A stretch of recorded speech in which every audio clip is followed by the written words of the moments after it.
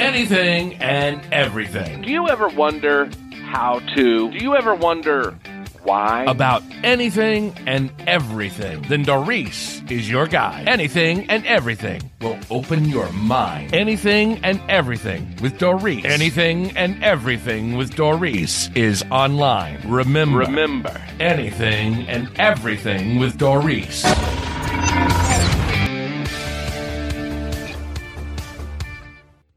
Hello, everyone, and welcome. You are listening to the Anything and Everything with Doris podcast, and I am your host, Doris. Hello, everyone, and welcome back. I hope you are having a blessed day. This episode is brought to you by McNeese Construction. There is no job too big or too small. Just give them a call. If you would like to support us, you can do so at www.paypal.me/YappyStudio. And finally, Yappy Studio has opened a store for you to purchase some really cool items for you, your family, and even your pets. Check it out at www.7.surf. That's SE7EN.surf. Now, let's get on with the show. Hello, everyone, and welcome back. I hope you're having a blessed year. I know I am. I'm excited. I did mention last time we were going to do some topics about homesteading. We're going to throw that into the mix. Now, why? Because a lot of y'all, like me, are interested in being self-reliant, especially after the carbuncle that we've gone through worldwide since 2020. So, let's get to talking about backyard chickens today. First thing you need to know, are you in a HOA, and what are the rules? If you can have them, can you convince them why you should have them, or do you need to move? Understand the rules the way you live. Again, let's say you don't live in a HOA. I've never lived in a HOA. I've always lived in a suburb of some sort. And where we live, there still are parish ordinances. You still have rules, such as you got to keep your grass cut a certain length. You can't have beat up old non-running cars in your yard, stuff like that. It's not as strict as an HOA, where an HOA might tell you you have to paint your house a certain color or so forth, but you still have rules. So wherever you live, whatever parish or county you live, understand the rules, and you can find them online in most areas. Now, in our area, you used to be able to have a horse, some rabbits, chickens. I think someone had a goat a long time ago. You could have things like that. It has rezoned. The neighborhood has not changed. It's still residential. But I think it's not considered rural anymore. Now it's more of a suburb, so the rules changed. You can still have rabbits. If you have a pond, of course you can have your fish. But chickens, can you still have chickens? Why, yes, you can. Our parish allows it, as long as you don't allow it to be a nuisance to your neighbors. You can have chickens. So please learn the rules and the laws of where you are at the moment. So you found out you can have chickens. What do you do next? Well, you need a coop and you need a run. Your design is going to always depend on where you live. I'm going to give you the example of us. We live in South Louisiana, where we have already been hit by Hurricane Katrina and Hurricane Ida. So everything that we put in our yard, our greenhouse, our workshop, our coop, anything that we put in our yard must be efficient to handle hurricane winds. So, for instance, our greenhouse is cemented in the ground, so is our workshop, and so is our chicken coop. Now, our workshop and our coop is up off the ground.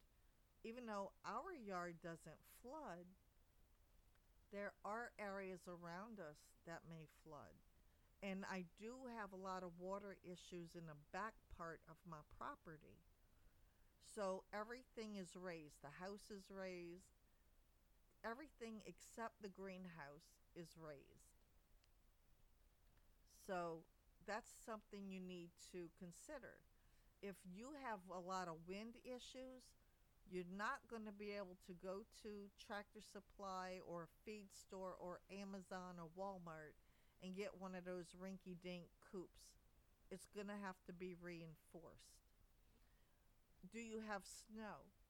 Do you have to consider the snow? So think about that. If you live in an area where there's snow, you're going to have to design your coop for your chicks to be able to withstand those temperatures. So think about all of this in the design before you do it so that you don't have to redesign later. And the way we did it, we went to YouTube and we watched a whole bunch of videos on different designs of coops, found the one that would work best for us, and we still had to redesign it in reverse. And what I mean by that is the way a lot of coops are designed, when you walk out your back door, the first thing you see is the run. And then you walk further, you see the chicken coop, and then behind the chicken coop attached to it is the nesting boxes. Well, because we have neighbors and we never had chickens, we have no idea, are they going to be messy? Are they going to be smelly? Are they going to be loud? We wanted to keep the chickens as far away from the neighbors as possible.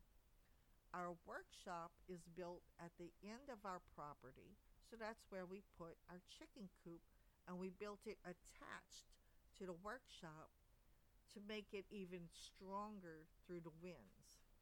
And by doing that, that's one side of the coop that I didn't have to build a wall for, and I don't have to worry about ventilation, or you know what I mean. It's much sturdier. So when you walk out, the first thing you see is the nesting boxes, which are attached to our coop. Now, I even changed up the design of the nesting boxes. A lot of nesting boxes you open up from the top and have to reach your hand in. I'm short and I like to see what I'm grabbing. I don't want to stick my hand in something and I can't see what's going on in there. So we open ours towards us. They come out towards us. Now, before I put my hand in there, I can see if there's an egg, a chicken, whatever, right?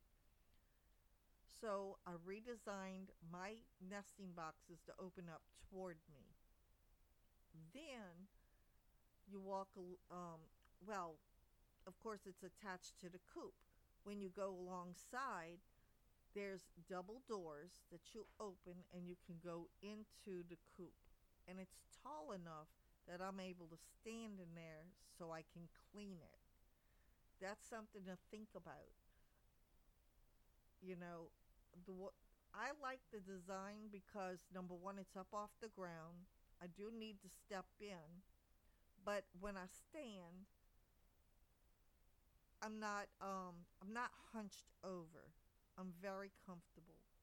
Also made it easy to clean by putting a table underneath the roosting bars.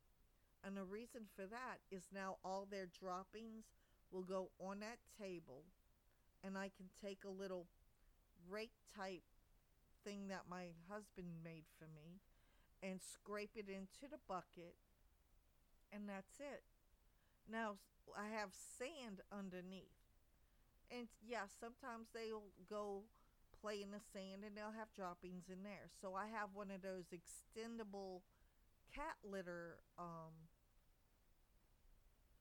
cat litter I don't, scoopers. And so now I can reach all the way in there and dig in the sand and take that out and put that in a bucket as well. So everything is very easy to clean. And then you put down your little scent. Some people use cat litter. What I use is the same stuff they use in horse stalls, and it smells really good. So I put that in there. Oh, and we made sure that our roosting bars are able to come out. That way we can take them up and we can clean them later and then put them back in. The first time we did our roosting bars, they were permanent. And I asked my husband, look, I can't really clean it the way I want to in here. So he fixed it. That's the one flaw we did have to redesign.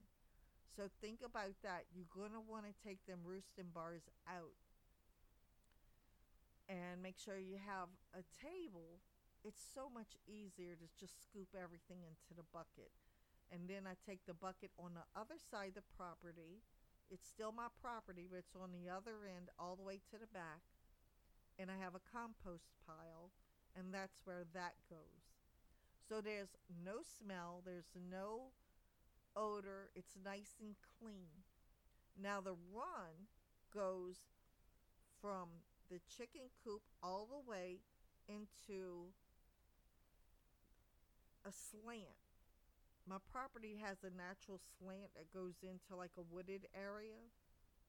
So now they step out on from the ramp. There's a little ramp that we made for them. They step out of the coop and they can go into the run. And the run goes, it's level, but it has a gradual slant. Now we realized we would have to build up the very bottom part because it puddled up there at one time. So we built that up. So now it doesn't puddle, but it's still on a slant, a gradual slant. So our run goes 12 feet, which is it's good size, but I would like to make it bigger for them later. So just in case you might want to expand your run later, that's something to think about. Okay, so instead of using chicken wire, we use a hardware cloth because it's not going to rust and predators still can't get in there. Just make sure when you buy the hardware cloth, the squares are much smaller. You don't want something like a snake to be able to get through also. Now, because we do have predators, our predators might be different from yours. Where we live, there's cats that roam the neighborhood, but we have flying predators. We have hawks, eagles, and owls. And like I said, I have these beautiful oak trees in the back. So we get lots of owls that like to sit up at night. And guess what? Part of our run is underneath the branches of one of those oak trees. So what do? Not only did we wrap the hardware cloth all the way around, we wrapped it on top as well. And that's fine. Nobody's going to try to come through there. But we also would like our chickens to be able to go out in the rain. So, you know that hard plastic that you can find at Home Depot that you might put over a greenhouse or maybe a shed, or I don't know what they use them for. Mostly greenhouses are where I've seen them. So our run is 12 feet long. The first 6 feet of our run is the hard green, the dark green, so that they can have shade where their food and their water comes in at. Now the food hangs. You want it off the ground because that will deter rats or any other critter from wanting to get in there. It's hanging, but yet they can still reach it and get in there. When you start YouTubing and watching backyard chickens, you'll see what I'm talking about. For the water, we catch the water through the rain, and if it doesn't rain, we can fill it with our hose, however we want to do it. But it comes into these cups inside the run, and the cups will fill as the chickens need it. And we don't have the little bitty tiny ones, we have the big wide ones. I found that those worked better. We tried the little bitty ones, they didn't even like it. So get the big wide ones. I think like ducks can use them too. My chickens love that more than anything. And we have like 4 or 5 of them being piped in. That way it's also up off the floor and they can reach it, and it's neat and clean, and I don't have to change the water. I don't have to bring water out all the time. So that's a great design. But it's also covered with the shade. They get lots of shade while they're eating and drinking. The very back part, the last 6 feet of it, is a clear top. It's the exact same plastic, except it's no longer green now, it's clear. And the reason for that is I used to go watch them in the yard before we had the run built. And I noticed this one chick loved the sun. The others might go in a little partial shade or complete shade, but not Sunny. Sunny wanted to be all up in the sun. So that's why I made sure half of it she could get a lot of sun.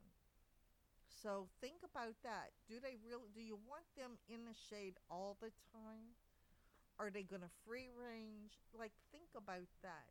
So we did half green and half clear. And now they're all happy and everything's working really smooth, really smooth. And then we took an old swimming pool, a children's swimming pool that we were about to throw away because it had a little bitty tear at the bottom so the water would have leaked out. Thank goodness we didn't throw it away. We put it in a run and we filled it with dirt. And that's where they go for their dust bath. And you can throw peppermint in it every now and then as a treat. They love it. They love it. Or whatever. Look it up. They've got so many different things you can toss in there that'll help it smell good, and they love to eat it. I do the peppermint in the summer because it helps keep them cool. Now, we don't get real cold freezes here, although we did recently have a 3-day freeze. At that time, I'm not going to give them any peppermint because I want them to be warm. I'm going to feed them more things like corn that's going to give them more heat. I'm not going to fool with the cleaning the coop for those 3 days because that'll help absorb heat in there. So we're going to get into all that another day. I just wanted to talk about your run and your coop and what to think about. And I think we did that. And I hope this really helps you out. Always think about the predators. Now, the top is reinforced on top of the hardware cloth.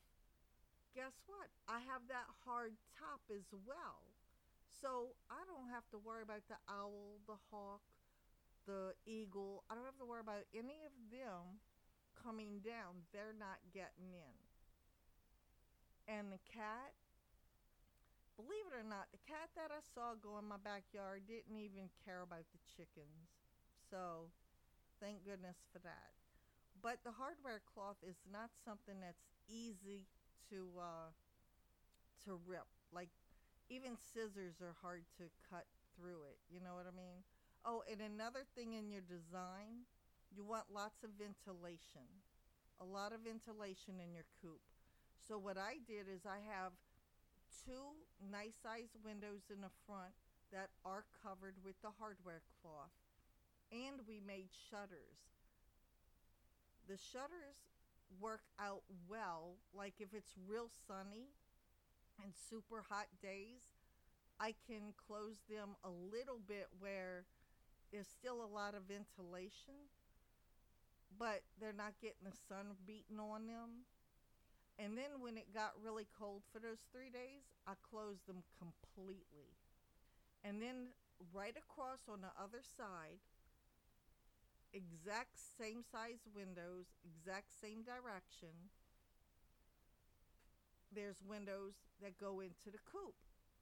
Also got the hardware cloth on it and shutters on those as well. Not because we're worried about something getting in the coop and going through that window. We put the shutters because it came very handy. The only time we've used them is for the freeze. We closed all the shutters for the 3-day freeze, but we did leave the door open for them. And the reason we could do that is because the door happens to be where that table is, so no cold air was going to come up right at them, and they could still get ventilation. They were getting fresh air, and they could come and go as they please. Because trust me, the last thing I wanted to do was be out there first thing in the morning when the sun comes up at 20-something degrees opening that door.